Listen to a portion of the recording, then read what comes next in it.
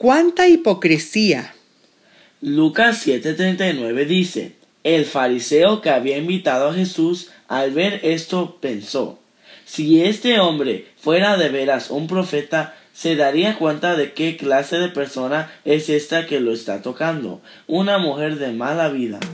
Hola, somos Gisela Aguilar Y Paul Essig. y te damos la bienvenida a El fascinante laboratorio de Dios. Meditaciones para adolescentes escritas por Mayara y Rodrigo Barbosa. 2 de febrero. ¿Qué opinión te merece la hipocresía?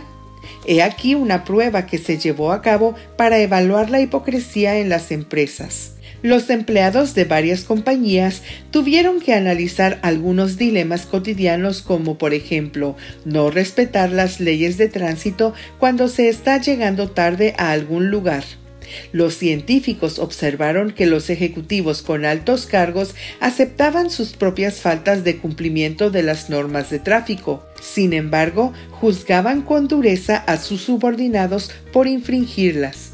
Conclusión: los ejecutivos se sentían con el derecho de infringir las leyes porque consideraban que su posición se lo permitía y que tenían garantizada la impunidad.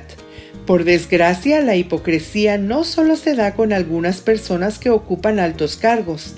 Muchas personas que dicen ser cristianas tienen la mala costumbre de señalar los errores de los demás en lugar de preocuparse por sus propias faltas. No te engañes, el juicio y la hipocresía son acciones tan erróneas como consumir drogas o robar. La Biblia afirma que las personas que juzgan son inexcusables, y Jesús compara a los hipócritas con tumbas pintadas de blanco. Lucen muy bonitas por fuera, pero por dentro están llenas de muerte.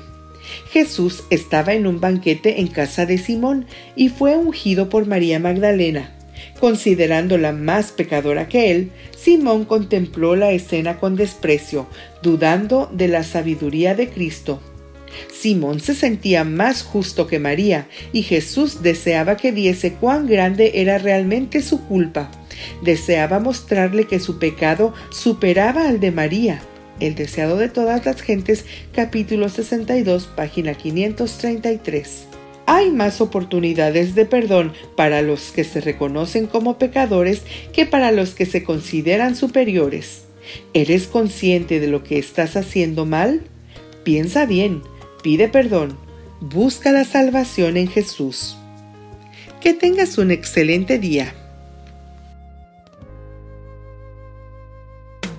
Te invitamos a que nos acompañes mañana a otra hermosa meditación para adolescentes en el fascinante laboratorio de Dios.